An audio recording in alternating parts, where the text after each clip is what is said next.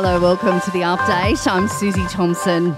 The last of the pandemic premiers is standing down. Queensland's Anastasia Palaszczuk making the shock announcement that she will walk away from politics at the end of the week.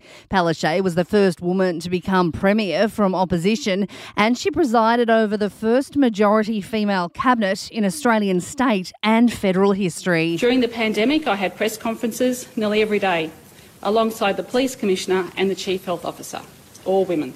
The number of migrants entering Australia in the next 2 years will be halved under new reforms. The federal government is unveiling a new strategy aimed at streamlining the visa system.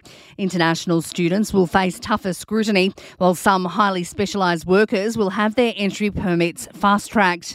Home Affairs Minister Claire O'Neil says it's about attracting the right people to tackle our national challenges. So while we bring overall numbers of migration down to normal levels, we're going to slightly increase the share of people who are coming here who bring those really specialised skills from around the world.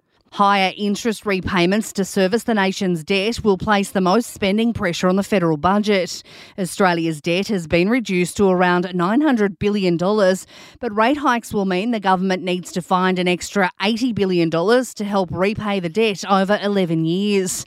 The latest version of the COVID vaccine is now available at pharmacies to combat rising cases across the country. The jab, which targets the Omicron variant, can be used as a primary vaccination or a booster.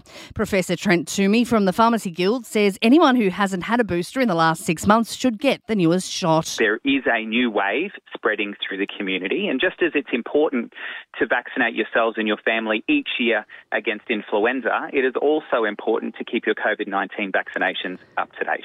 Overseas, and at least 6 people are dead after tornadoes tore through the US state of Tennessee. 3 of the deaths recorded in the northern suburbs of Nashville, where a state of emergency has been declared.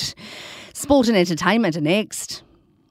In sport, Australia's women's rugby sevens side has won back-to-back titles, continuing their unbeaten start to the season. They've toppled France 29-26 in the final of the Cape Town Sevens. Our men's side lost the cup final to Argentina 45-12. And for the first time in 555 matches, a men's Big Bash games had to be abandoned due to an unsafe pitch. The Perth Scorchers and Melbourne Renegades match in Geelong was called off after less than 7 overs after several deliveries took erratic bounces off the soaked wicket. It followed a washout of the Strikers match against the Heat on Saturday night.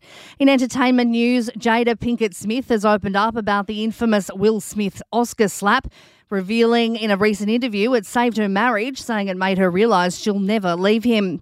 And a treat for Mariah Carey fans during her performance at Madison Square Garden, with Ariana Grande and Jennifer Hudson joining her on stage to perform Oh Santa. And that is the latest from the Nova podcast team. We'll see you later on for another update. I'm Susie Thompson.